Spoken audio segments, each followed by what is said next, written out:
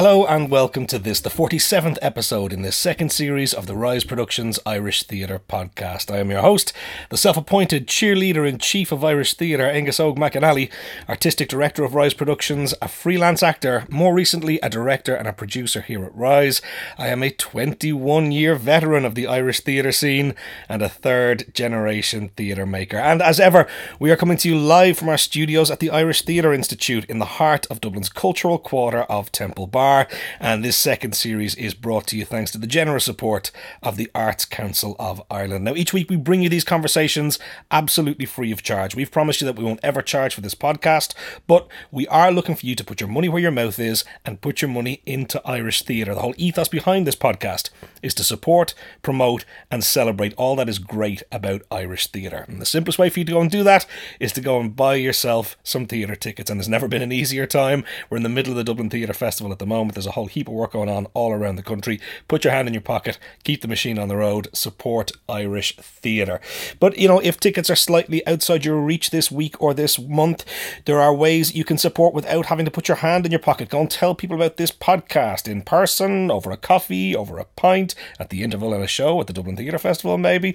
Go and share the link as a Facebook post or retweet the link on Twitter. Subscribe to the podcast over on iTunes if you would please. But also they are all available for streaming and direct download at riseproductions.ie. They're also on Podbean and Acast and all those other podcasting services that you might like to use. Do go back and listen to the other episodes in this second series and indeed all 52 from the first series. There's an awful lot of gems in there, well worth a listen. You can leave us a review on iTunes if you would, or simply click to rate us on their 5-star rating system. And as ever, you can follow us on Facebook. We are facebook.com/Rise Productions Ireland, or you can follow us on Twitter. We are at Rise Ireland. And it has been a mercifully quiet week this week at Rise Towers. I've been taking it nice and easy. After the madness of judging the Fringe Awards, it's been really nice to kind of just, you know, take it easy for a little bit and just slow things down, gather my breath and go, right, okay, let's go and take it on. I had a brilliant time with the Fringe, I have to say. So the guts of 30 shows out of the 77 that were eligible.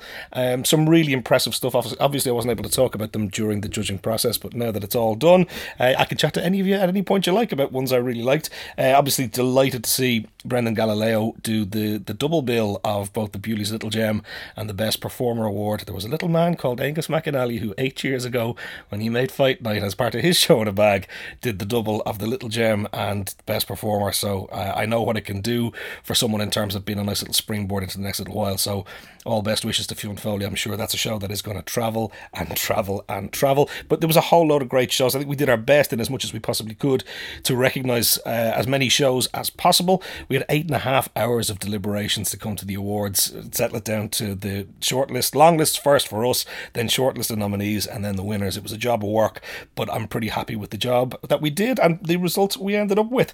So look, that brings us to our guest this week, and it is none other than the brilliant Tom Lane, one of the finest composers operating in Ireland at the moment, and just an all-round brilliant guy. So look, let's get straight into it. Here he is, the brilliant Tom Lane. The wonderful Tom Lane joining me on the podcast. Hello, my friend. Hello, how are you? Hi. I am very well indeed. Thank you so much for coming on. No problem. Let us go back to the very beginning and let's focus on music first, maybe, and when music comes into your life rather than when theatre comes into your life. Yeah. All the way back. Started playing violin when I was about 4 years old. Okay. And my brothers both played violin as well, my older brothers. And we just sort of started young, got going with violin, and then playing in orchestras and things, and then started... Is violin not the hardest one to start with, though? Kind of. I started doing this, there's this method of learning called the Suzuki method. I've heard of this. Yeah, it's kind of an international thing. It started in Japan, and the idea is that you start very young, and you kind of treat it like learning a language or something. You kind of just repeat it a lot, and but it's kind of like a natural thing. You need to kind of learn by ear to start really? That kind of thing. Yeah, and it's quite good. And it was, it's the way I learned, and it was good for me. And now, interesting. Bad violin playing by a child is among the most painful sounds in the world. Yeah. Did it take you long to progress from there? I don't know. Maybe I never did. But yeah, I guess it just takes practice, and you learn to listen to what you're doing, and it's a lot about kind of you have a kind of healthy posture, and you don't strain your arms and that kind of thing, and using the weight of your arms to make a good tone and things like that. So yeah, I mean, it was a place to start. And then they kind of added. I started with on piano as well, and then always did a bit of singing, and then started doing a bit more singing in choirs. I kind of always did that anyway.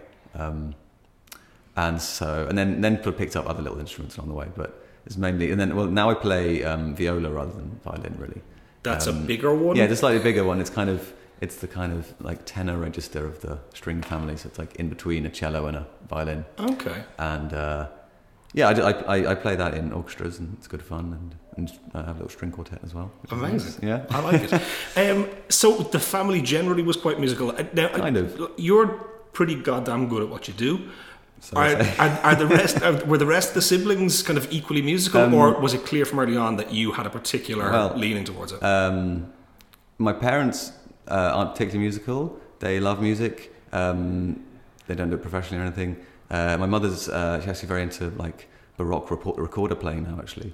Amazing. Yeah, so she loves it. So yeah, I mean, music was around a lot when we were growing up. My brothers, I mean, they also played like trombone and trumpet and stuff like that.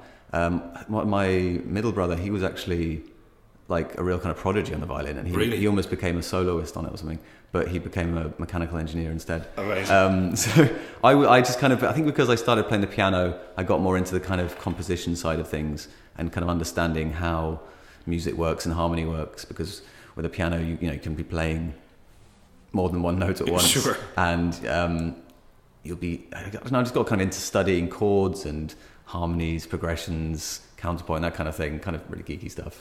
But that's what it's all about, really. If your brother if it was looking that there might have been a chance at, soloist territory, is that the kind of thing where, like to be the next Tiger Woods, you need to be locked in a room from 3, training 12 hours a day? Is that, it was that looking kind of down that route? Yeah, it's basically, if you want to do, like, especially something like violin, because there's so many violinists. Yeah. You've got to practice 7 hours a day. You've got to go to music college and just commit your whole life to that.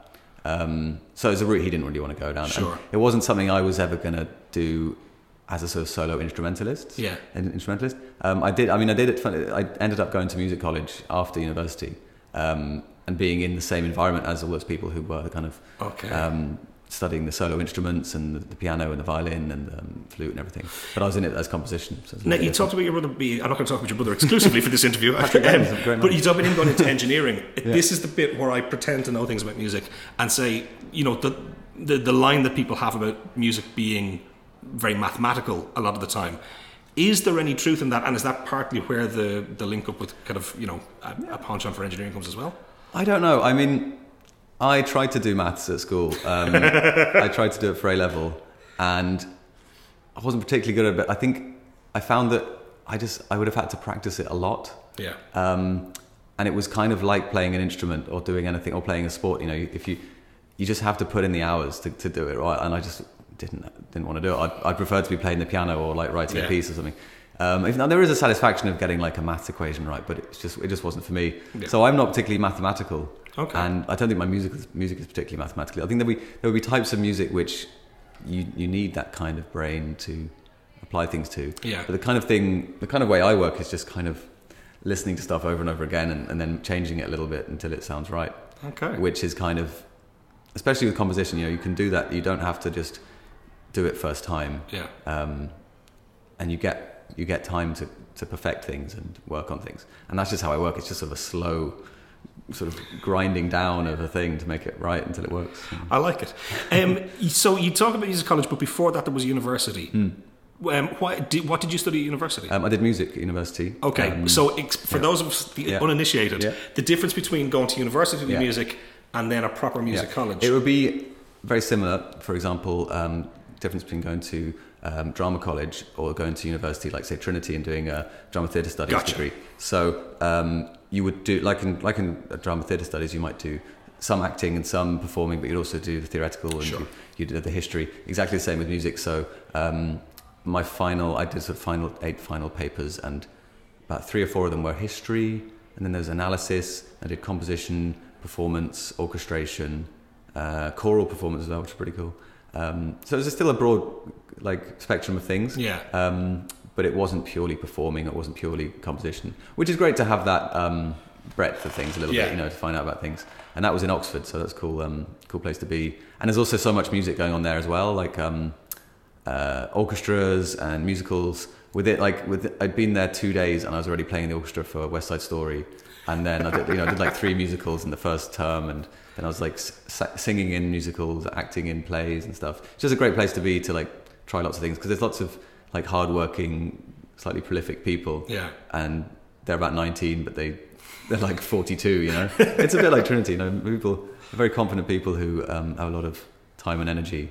Well, they don't have a lot of time, actually. I don't know how they manage it, but it was great. Yeah, great place to be, and learnt a lot and had a great time and did a lot of things. And then the transition to full-on music college. Music college, yeah, and it's because I'd done composition more and more during the degree. I'd started when I was at school, and then I did it during the degree. So then I was about 20, finishing, because I started college at university at 18. Was finished by the time I was 21. It's just a 3-year course. So I was like, I'm not really done with studying that yet. So applied to Royal Academy of Music in London, which everyone said you won't get into that, it's far too prestigious, but luck of the draw coming. Oh, you're brilliant again, but that's okay. They had a spare place, so I got in, which was great. And I mean, it wasn't cheap, but it was a time before the fees were as kind of crazy as they are now. Okay. So and it was got to live in London for 2 years, living with some friends of mine from school. It was a really good time. And just being in that music college environment was really interesting, with just incredibly talented people, and it's more of you're kind of going back to school in a way. It's like drama school in that, you know, you have to be there all the time. Yeah. It's not like, you know, university you can kind of come and go as you want, you miss a lecture, no problem, whatever. But music college, it's like, if you miss 2 classes this year, you are expelled. Wow. I think it's like, what? Which is incredible. But you got to do great things, and they got lots of guest composers, right.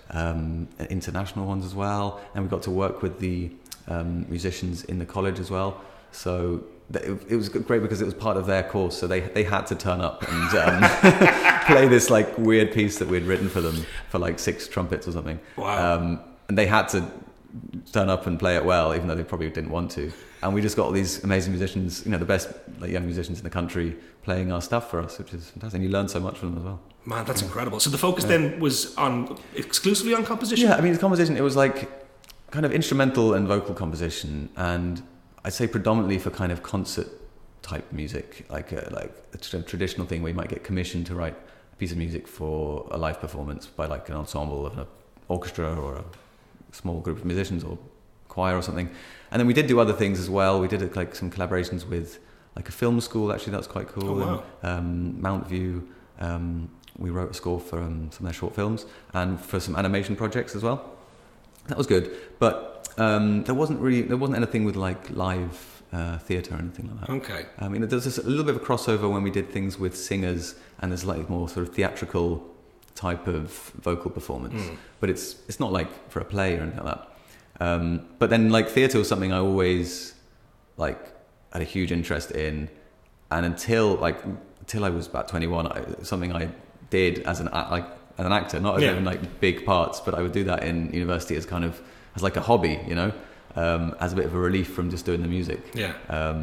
Like I remember did production of Antigone, which was fun, and we did Sondheim, Sunday in the Park with George, a few other things. And it's always really fun to do that. And then also like growing up, we're lucky enough to have a great theatre in Bristol, the Bristol Old Vic. Yeah.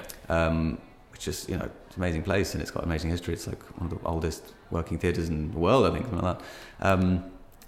So just going to see plays, often they're really boring and stuff. I think they did a lot of Pinter, and we would go and see like The Caretaker, and it's just, what is this? But it's great to get to know that. And just like a funny anecdote is like, I think for my like 10th birthday or something, we did a backstage tour with my friends of the Bristol Old Vic. Wow. That's not the traditional bouncy castle approach. I don't know why. That's very uncool. Very middle class. But it was great, you know, you get to see like the costume department and sound department. And somehow that I ended up working in that world. It's amazing. Roundabout way. So full circle. So when did the idea of combining the love of music and the interest in theatre, when did that start to come together? When did the first opportunities arise? I mean, it's partly because I mean, I don't sound like it today, but I also studied like singing. Yes. And I've never been like a full-time professional singer, but I did it as a second study in music college. And then I sang in choirs. I sang choirs at college, sang in St Martin's in the Field in London, and then carried on training when I was studying in Berlin. And then here in Dublin, I was working in Christchurch Cathedral as a singer in the choir. So anyway, so singing is something I do, and also like did a bit of like opera stuff. Yeah. You know, we've done opera things together. Yes. So opera is something really interested in, and love, and interested in writing it and performing it and interpreting it. And opera is one of those places where music and theatre really intersect, you know, and it's kind of the quintessential traditional way in which you put music on the stage. Yeah. So that's one of the ways I was interested in it, and it's great. Yeah, being in London, going to see operas, incredible, and in Berlin, so many operas, and then also I've been doing that. I've been doing plays. I've been doing music, not for theatre. I've been doing sort of operatic things, and then I had this opportunity to study in Germany. Right. I got this scholarship, which was for Oxford and Cambridge graduates, and you got to study anywhere in Germany for 2 years, doing whatever you want. That sounds like pretty full cool. Scholarship. Yeah, it's fantastic. So I looked what was going on in Germany, and I found this place in Berlin called the University of the Arts, and there was a guy there called Daniel Ott, who is a Swiss composer, and he does a lot of things. It's called experimental music theatre, which is kind of a form. I guess it's mainly on the continent in Germany, France, that kind of thing. And it's kind of composing music, but in a theatrical way, or kind of it's like a composed form of theatre or something. Okay. So you might get instrumentalists playing parts on stage. You might get like a pianist playing, but also kind of speaking and, you know, acting in some way. But it's usually kind of scored in a kind of musical notation rather than in a traditional like script or something. Okay. So I thought, wow, that's really fascinating. I want to learn more about that. We'd looked at it a little bit at college. So I applied to study with him and got in and, you know, studied that while I was in Germany, which is, you know, completely different from what I do now. But it was great to get to know it, and I kind of learned then it wasn't entirely for me to do that kind of stuff, but I kind of took elements of it. Like it was while I was there that I wrote the opera that became Flat Pack, which we did here in 2012. And there's little elements of that. So, for example, in that there's a scene which is for a piano and a baritone, and the piano is like a character, like the pianist is a character, and he's like practicing his scales in a room with the baritone there. So it's kind of using that element, you know, it's music, but he's also a kind of theatrical character. It's a bit cheesy, but it works pretty well. And so taking elements of that experimental stuff in Germany and then putting it into stuff I write. Yeah. Is Berlin the coolest place in the world? and is it the centre of world culture? And did you have a ball there? Yeah, it was fantastic. Yeah, it was nearly 10 years ago now, 2007, 2009. It was fantastic. Yeah, I mean, I went to like all the operas I could go to, and plays, like just, you know, see amazing plays. There's so many theatres and they're all doing like cutting edge stuff. Yeah. You got like the Schaubühne, and then there's the Gorki Theater and the Deutsche Theater and that kind of stuff. And because I was lucky enough to be able to speak German, because my mum's German. So that was handy. That's part of the reason I wanted to go there. So you're seeing all this amazing theatre stuff, which is like, I don't know, completely destroying everything all the time and reinventing it. Yeah. And it's really interesting. You're trying to like catch up and think like, what are they doing? And I was like part of a youth theatre group in the Gorki Theatre and that kind of thing. And so we were seeing lots of stuff there and making our own stuff and devising stuff. So that was really fun, yeah. But then there's also all these other cool things in Berlin, you know, like clubs and great place to eat and amazing art to see and everything, and great place to live and hang out. It was great. I don't think I'd live there full time, but it was a great place to be at that time when I was only like 23 or something. So, the idea that Dublin doesn't have an opera house, is that mental to you? Well, I mean, yes and no. I mean, you know, it has spaces where opera can be. Sure. Like the Gaiety or other theatres as well. I mean, it's a different culture, different like, context, you know. You know, places in Germany and Italy, like opera's been part of like a kind of it's like a court culture or something. You know, it's a very expensive thing to put on. You need lots of money behind it, and need a certain, I don't know, class or group of people who are really into it and really want to go to it. And for lots of different reasons, that it's a bit different here. You know, there's lots of other great things, which aren't in other places. But you know, at the moment there is so much opera going on. Yeah, it does seem to be a bit of a renaissance and a kind of golden age. And there was a bit of a dip, you know, for various reasons about 10 years ago. But there's always been a great operatic tradition here. And then you got things like the Wexford Opera Festival, which is amazing. It's like world class. They do really interesting stuff. But I wonder what it'd be like if there was like a continental style opera house here, which had like a repertory of things, which you know is great, but can also not be the best way of doing things. Sometimes they're doing these productions for years and years, and they've got no life to them. You might have amazing singers, but they're not cutting edge, and they're just these kind of things they trot out year after year. Okay. I mean, lots of them are incredible, of course, and the music's incredible. It's just a different world. But it'd be great to have an opera house too, but you know, can't win them all. Yeah. I want to talk a little bit about kind of, you know, you talk about, you know, how opera costs as much as it does, and you know, you needed people there that are used to going there. You've done a little bit in terms of breaking that down, including the maddest idea, arguably of all time, trying to do a 3-person version of Die Fledermaus, which I happen to have the crack with you on. Yeah. Like, do you think there are ways to make it more accessible, make people more keen to take a risk on it? Maybe. Absolutely. I mean, so yeah, the Fledermaus 4 years ago, fantastic. We just messed around with this fun piece of operetta and made it into a fun thing. It was great. And then other things like, so this year, so we started, start last year, we wrote this short opera for Kolk Opera House, and that was with my friend Lily Ackerman, who wrote an incredible libretto. Conor Hanratty directed it. And that, we created this sort of site-specific piece, which was in the foyer of the Opera House. And the smallest possible opera you can imagine. There were 3 singers and 2 musicians. Right. I mean, you could probably go one singer, 1 musician if you had to. But you know, there was a cast and there was a bit of a band, you know. And it was short, 30 minutes, and it was about 2 Hoovers who have a sort of love affair, and then a floor polisher comes in and sort of changes one of their lives.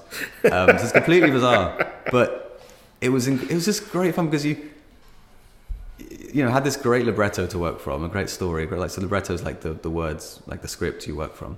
That comes first. And if you have that strong like framework and the great starting point, you can just make the music work. You know, you can write the right music that it needs, and you can make this most bizarre and like stupid sounding story. You can make it just sound amazing because you just write some nice music for it and it works, you know, and it works dramatically. And then this year we did like a sequel called Backstage. So the first one was Front of House. Front of House, yeah. So this one's Backstage. It's a very imaginative name.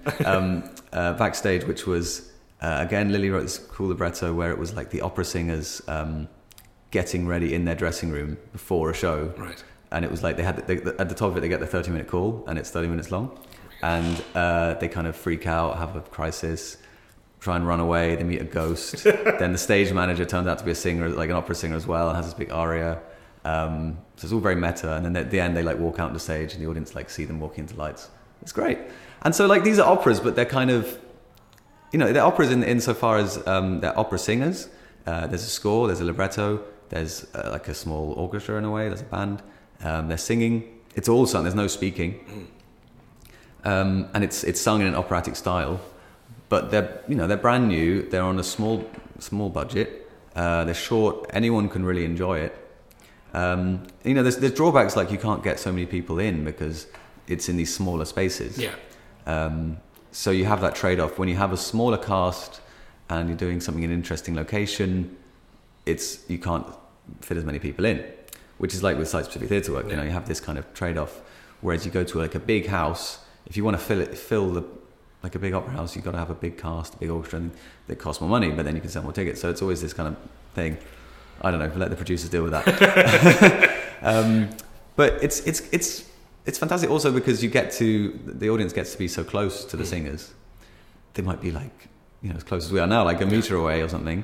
And they're these voices which the bel canto style, it originates from having to fill like a big space unamplified in the era before amplification, and result is this incredibly rich, like big tone and big sound.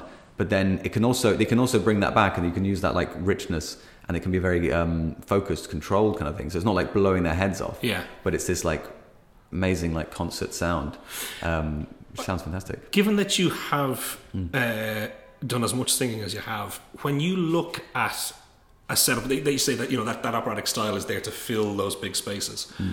The idea that the standard West End show now is completely mic'd. How do you feel about that? Is there any way of undoing that and going back to a style? I mean, with a live band, can you go unamplified still? It's hard for it's hard for lots of reasons. I mean, partly I think people expect to have that the whole experience to be very loud and kind of immersive almost in sound. You'll have a small band, but they're like electric and they're playing loudly, and then you want the singers to be over that and to be like a big kind of like a concert, like a rock concert thing. So I don't know. I mean, people do try and do unamplified musicals and things. I think it's hard balancing the singers and the musicians. It's hard, especially when when the singers are doing big long runs and they're doing lots of shows a week. Whereas like opera singers would do maybe 2 or 3 shows a week, and they kind of alternate with things. So they've got to rest their voices.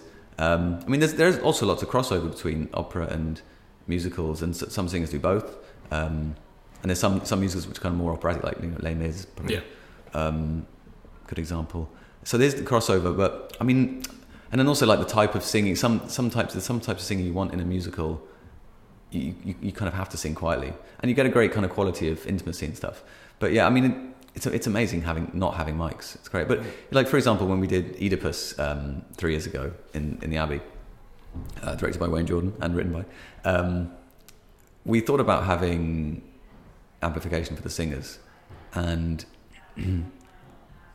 so there was like a chorus of 13 people, and we thought about it, and I mean, it would have been difficult to do and costly and time consuming to get right. But ultimately we thought, no, we'll just kind of keep it acoustic and make people listen.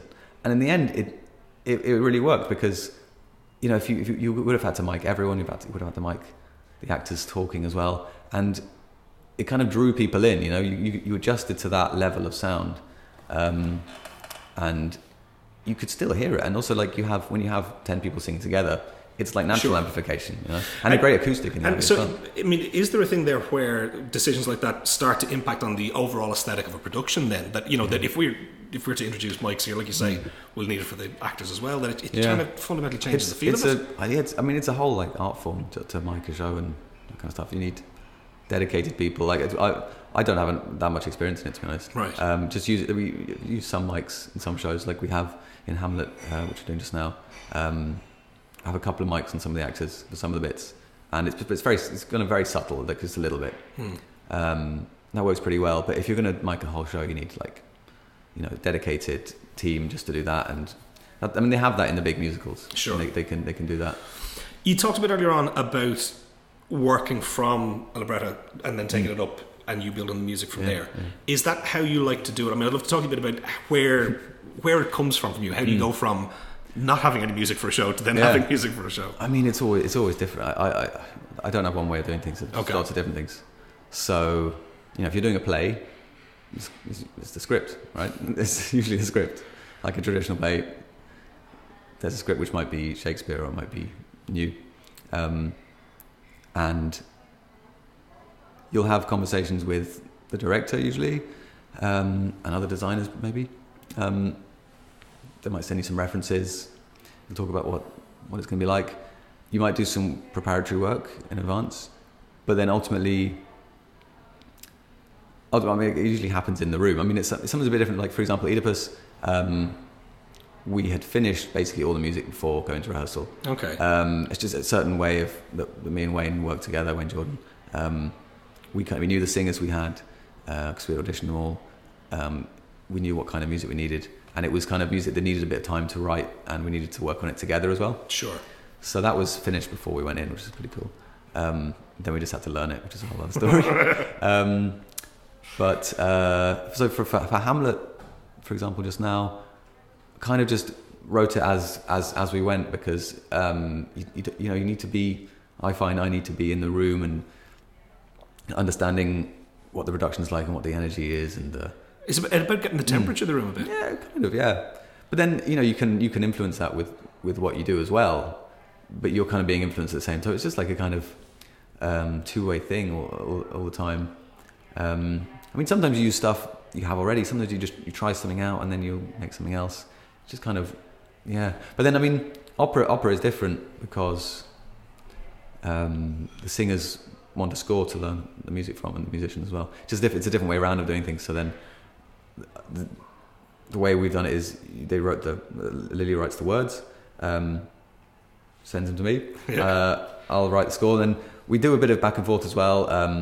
I'll send her bits. I'll kind of do I'll sing it in for her so she knows what it sounds like, and she'll say, "Oh, maybe bring this word out a bit more. Maybe we'll change that line a little bit." But then the score is done, and then we go into rehearsals, learn it usually as quick as possible, yeah, and then stage it. So it's kind of the other way around from theatre, where you'll have the words, then you'll stage it, and then you'll put the music in it. So it's nice doing the different types of thing, because it just keeps it interesting. And is there a method that you prefer, or I mean, in terms of how it changes, in terms of whether does it feel different if you're composing for a dance show, say, versus theatre, or how does that alter?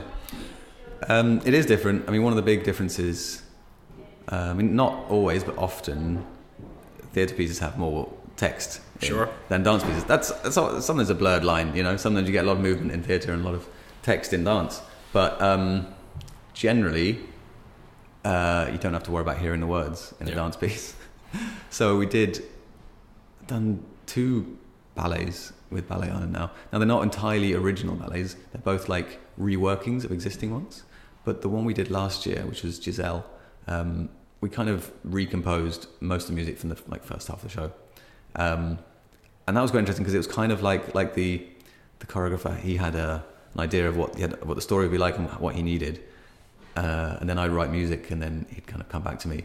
And that, they didn't have to worry about the text, didn't have to worry about hearing the actors or anything. It just needed to tell the story in a way. That's interesting. I mean, that's ballet, that's a whole other way. Whereas, when you're working with contemporary dance, sometimes they'll create the movement without any music at all, and then you kind of bring something to it, or you'll do it at the same time. Like this time last year, we were working on Girl Song with Emma Martin, and we just we re-looked at that a couple of months ago, and it went to Holland, which was fun.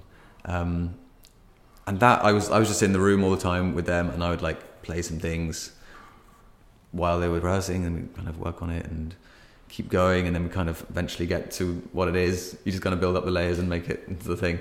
And you don't have to worry about hearing the words. You don't have to allow space. I mean, you don't have to allow space for the story so much, which is quite liberating in a way. You know how theatre and writing and plays is all about the story and the dramaturgy and the narrative and stuff.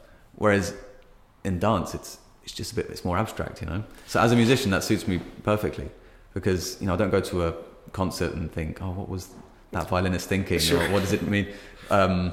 So you can just kind of make something that you kind of instinctively knows. You instinctively know works. It sounds good. It looks good. It works together. Is it more writing with your heart than with your head then a bit? Is it more about feeling? I guess so. It's more just It's not necessarily emotional feeling, but it's kind of feeling what's right. You kind of know when something is wrong, right? And then you think, right, how can I change that? What can I play there instead? Or how can we time this cue to go with that until it works? You've kind of touched on that a couple of times about working on refining until it works. And it sounds more of the language of a sculptor than I would have expected it to. That you're kind of taking away, you're chiseling away the marble that doesn't need to be there to leave the figure of David behind. Yeah. Does that feel like a? Yeah, that's pretty accurate actually.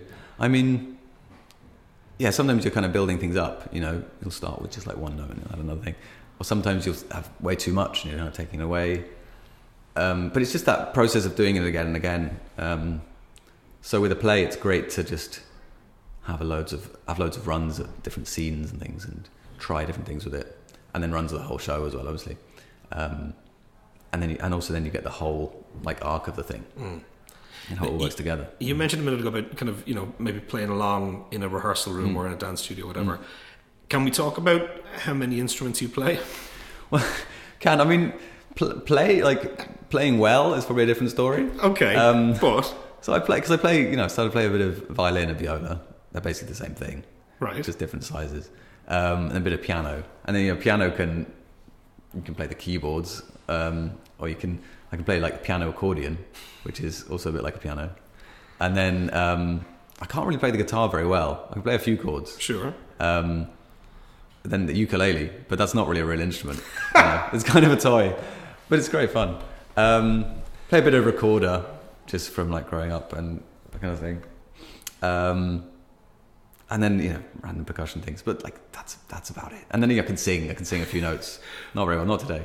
Do you also collect strange instruments though sometimes? I do. I kind of got out of the habit of doing it. I did for a while. I had this Appalachian dulcimer thing, which was pretty cool. I don't even know where to begin with what that might be. It's like a kind of lap guitar thing, 3 strings. Yeah, I did get into that for a while, and not so much now. I have a recollection of a theremin at some point. I have like a miniature theremin thing. Yeah. Self-assembly kit from Japan. That's fun. Of course, I love it. It makes me so happy. Talk to me a little bit then about the difference when we're in the realm of sound design rather than strictly speaking composition, and how closely linked the two are, or not. Well, it's kind of one of those. I mean, it's complicated. I mean, from what I understand, for example, if you're working in the UK, in a largish theatre, traditionally there would be a composer and a sound designer, and the composer would be the person writing the kind of tunes, the melodies, the songs, and the music, which maybe you'll have in scene changes, maybe there'll be numbers and things, and then the sound designer would be the person who maybe puts also like sound effects in, who then deploys that music which the composer has done, puts it into the production, and it's kind of more in charge of like maybe the technology side of things. Sure. I mean, I think partly in recent years because of like technological developments, it's quite easy it's not easy, but the technology is more available to do that yourself, to like one person do that. You don't need as much personnel to make that happen. And then also, with like budgets and things like that. Here in Ireland, it's generally one person. There's generally one person who is responsible for all the kind of sound stuff, like anything that comes out of the speakers or comes out of all the people sing or the instruments play. So when working here, it's generally composition and sound design. That's the kind of title you have, right? But I don't really see it as a separate. Like, let's say the sound design was purely like sound effects based, like thunder and lightning, that kind of thing. I would still see that as like a musical element. I wouldn't see like it as separate to something where you're writing notes, because you're still creating something that has to sound good and sound right, and it still has to kind of work musically, and it has to work rhythmically. It has to be the right pitch, and it has to be all those kind of things. Like I've made pieces of music which are purely sound, which are purely like recorded sound of things that aren't like musical things. But that's kind of all the same. For me, that's all the same type of stuff. So I don't really see it as a different thing for myself. Like I think in Hamlet, I'm down as composition and sound design. Sometimes you're down as just sound design, but you're actually composing loads of music as well. Sometimes you're down as composer, but you're doing a bit of everything else. And sometimes it's great when you get to work with someone else as well, and you get to collaborate with them. But usually, it's not the budget for that, and you just do it yourself. Do you enjoy the collaborative nature of it, or would you rather just be, sitting at home at your piano, banging out notes? Yeah, well, I do enjoy the collaborative nature of it. But I also enjoy sitting at home, playing notes on the piano. It's a bit of both. Is good. Like when you're composing a piece, I've been lucky enough these last couple of years to actually get a few like commissions for choirs and things like that. and that's fantastic. And that is, it's an open brief. They say we need 10 minutes of music for this choir to sing, and you can do whatever you want. It's fantastic. You get to write yourself. You get to do it. But then, when you're working with a play, you have to work with other people, and the director usually has quite a strong vision of what they want. So you need to work with them, and you have to work in the room, and you have to work with actors, you have to teach them the music, you have to get stuff. But both ways are really interesting, and they're really different. And there's things you can't do when you're working on your own, and there's things you can't do when you're working with other people. But you can also, there's lots of things you can do. Like in Hamlet, got to work again with the great Ger Kelly. Yes, indeed. Incredible man, incredible voice. We first time we worked together was on Twelfth Night. Yes. With Wayne Jordan, and he was playing the part of Feste, who kind of sings all the songs, and it was great because I had written the songs before, but then most of the songs, he came in and he interpreted them and added his own things to them, and we kind of developed them and changed them a little bit. And then some of them we actually wrote together in the room, which was really fun. And then Oedipus again, he sang that and he kind of added his own thing to that. And then in Hamlet again, he actually sings quite a lot in the production. He's quite a unique performer. Yeah, he's incredible. Yeah, I mean, I love you can't replace him in the show. He's quite unique, and he's kind of surprising in that he's a big dude, and then has this incredibly sweet and kind of almost light voice as well. Yeah, incredible, and just a great musical intelligence as well. Yeah. And so in this, we kind of, I kind of wrote some things, and I gave him some things, but then he just improvises a lot, so it's a bit of a blurred line where my role as composer ends and his as performer begins, because he's taking it on as well. But you can trust him to do that. He's good, and he's improvising, but he'll do it similar every night. Yeah. But it's great because it has that liveness and freshness. It's not like it has to be really scored, and it's not something I could have written down in music like that. So it's a thing you create in rehearsal. Talk to me a little bit about working with choirs, both in the context of a traditional choir setting, and then also employing choral vocal work on stage in theatre pieces. Yeah, choirs are great. It's quite something I've done a lot of choral singing and a bit of choral directing as well. So I kind of I know what it's like to be in a choir and perform choral music. It's a very particular type of music, especially if it's a cappella music, unaccompanied, without instruments.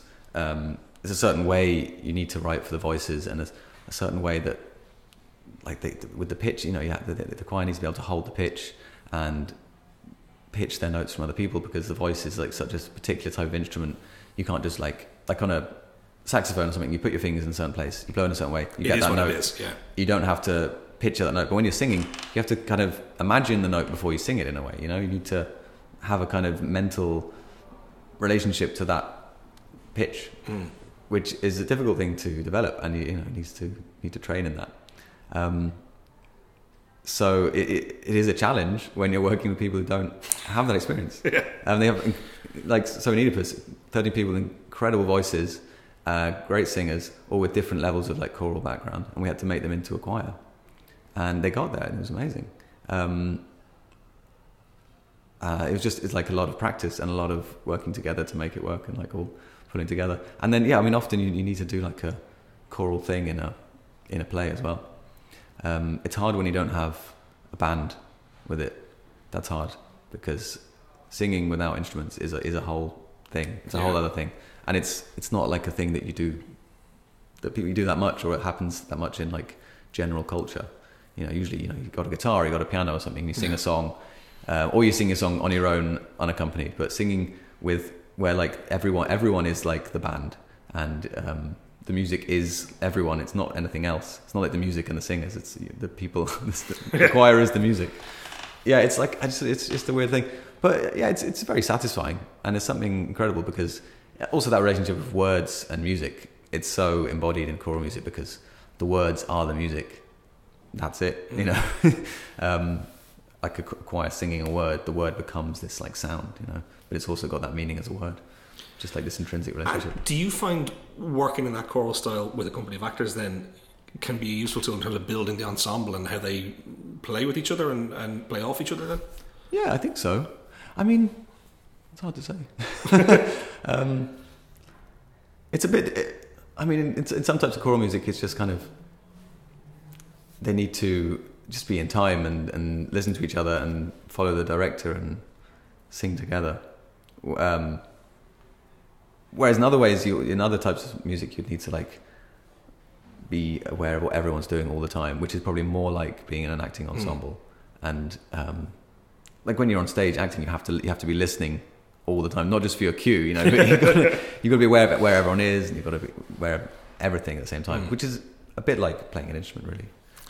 Yeah. As you look back on some of the shows you've made, is it fair to say that you have a talent for thinking outside the box? Like, you've done a few mad things over the years, mad and brilliant. Are there ones that stand out for you? I mean, for example, again, 4 years ago, we did this piece called Harp. This is the one I really wanted to talk about. Which was on the Samuel Beckett Bridge. Yeah. As like the opening Fringe Festival bonanza or something. It was it was pretty mad. I don't know, we just got this idea, what if we like made it into a harp and played it? And it developed into this, we'll have a choir, massive choir and soloists and a band, a brass band and drummers, and we'll like make it come to life in a big light show. And then it just kind of, we thought this will never happen, and we somehow got like a little bit of funding to make it happen. People were really behind it, and it just kind of snowballed, and it happened. It's kind of amazing. And it was mad. And then like thousands of people came out to see it, and it was for like one night only, and then it was gone, and it was like this. Like, did that really happen? It was absolutely bizarre. And just like composed this like 30-minute choral score thing for it. And then Owen Fuere narrated like this introduction for it, which was great. And then there was like dancers, big light show, and big amplification. It was strange, but yeah, I suppose it's because all the people around, like, you know, Conor Hanratty, he kind of drove it forward, and Matt Smith was producing it as well. And yeah, they're just people who kind of make things happen. If it would just be me, I'd be no way. But, you know. And the Fringe were really behind it. I still can't really believe it happened, and I don't think I'd attempt it in any way now. It's just so many things go wrong, and also it was all live, and it was outdoors with like live amplification of like about 100 different people across a giant bridge, and with like rudimentary like click tracks to keep them together. It was a miracle that it came apart a little bit in the middle of it, but not that much. You like when people do big outdoor gigs, half of it's pre-recorded, and it's you just sing along, because it's just, if you want to make it sound good, you can't do that outdoors with like live mics. But we somehow gave it a go, and it was okay. I love it. So, I mean, in terms of ambitions and looking to the future, are there still challenges you'd like to take on, mountains you'd like to tackle? What given the broad scope of the work you've made to date, is there anything out there that you're going, that's one thing I'd really like to sink my teeth into? I don't know. I mean, every piece like is an interesting challenge, you know, an interesting thing, and you kind of almost started thinking, I don't know what I'm going to do, how I'm going to do this, and you find a way of doing it, and you teach yourself some new way. Like this show just now, Hamlet. It's almost like a cinematic score for it. But you know, the difference between cinema and theatre is that theatre's live, and actors speak at different speeds every night, you know. So you can't just write a score for it and press play at the top of the show. It's got to work with the liveness of it, and also it's got to be the right volume, so you can hear the actors over the top of it, which I hope is the case. So I had to work out ways of doing that, and it's almost like I kind of took ideas from scoring like video games and things, where because incredible like scores for computer games now, where you can be like walking through a forest and then you'll meet someone and the music will change and then things will happen, but it has to be able to work and develop at the right speed that you're playing the game. So I kind of used ideas borrowed from that. So that was a really interesting challenge. I didn't think I would be able to do it, and I think I've done it, but I'll let the audience judge for themselves. So I mean, there are lots of new challenges to do. I mean, I'd love to do, like, I love writing the small operas, and we're doing another opera in Cork next year, actually, which is a little bit bigger but still fairly small. But it'd be great to also do like a big opera with a whole orchestra and big cast. But it's not necessarily, that wouldn't be like better than the other ones. It's just a slightly different thing. Or it would be, great to do more bigger plays. But I love doing smaller plays too. And I've done slightly larger dance shows with like bigger casts, and also very small things too. And sometimes the smaller ones are like the more satisfying, because you can really focus it and get it exactly right. It's just I just enjoy doing the work, enjoy doing the variety of different things, and just like to continue doing that in the future. Well, speaking of the work, unusually for us, we're actually going to play out with one of your tracks from the current production of Hamlet, which a beautiful piece. This is Ophelia's Lament, am I right? Yeah. Can you tell us a little bit about the piece and how it came about, and then we'll play it out as we finish? Well, the version you're going to hear in this is actually, you wouldn't actually hear that in its entirety in the show. The way I did things was I recorded lots of things which would work like lots of different layers of things, and then you can kind of use each layer separately. So in the play you never really hear it all together, because it would be kind of almost too satisfying or something. So you hear, I mean, it's not necessarily her theme or anything, but you do hear some of this music in one of the early scenes with Ophelia and Laertes, and then later on, as her story progresses, you hear more of it, and then it kind of peels back and you hear little bits of it and things. So it's just kind of, it's slightly expressing the kind of story of that character in the play, which is, very tragic and terrible end for that character. But if you go and see the play, you will hear bits of this music in different layers coming through at different times. Fantastic, Tom Lane. Thank you so much for joining me. Thank you very much. Thanks.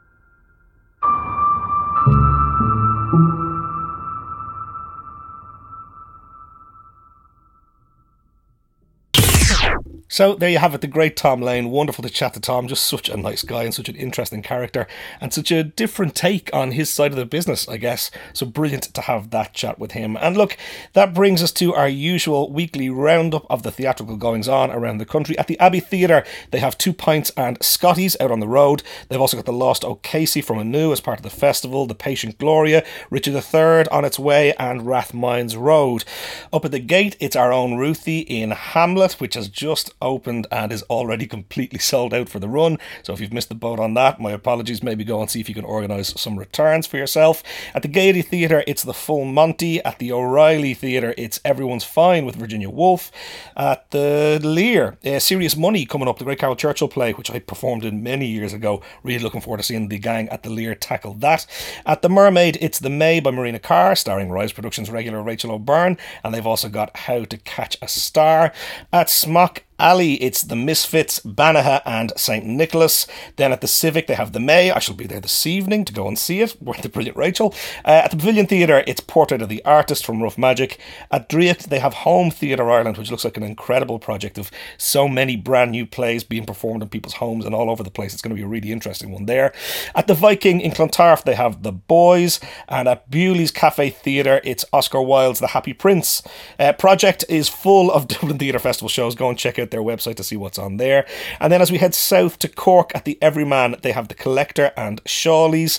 And at the Town Hall in Galway, our own Aaron Monaghan, starring in Druid's production of Richard III, and that is followed by Cracks and that touring production of The May. At the Lime Tree, there's Three Hail Marys, the Polish Arts Festival, on Trial is down there, and Cracks.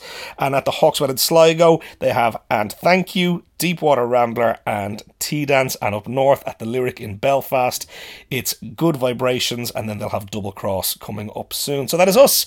That is episode 47 in the books. We will of course be back next week for another chat with one of Ireland's leading theatre makers. But in the meantime, this has been the Rise Productions Irish Theatre Podcast. For Angus Og McAnally, I'm Angus Og McAnally. We'll see you next week.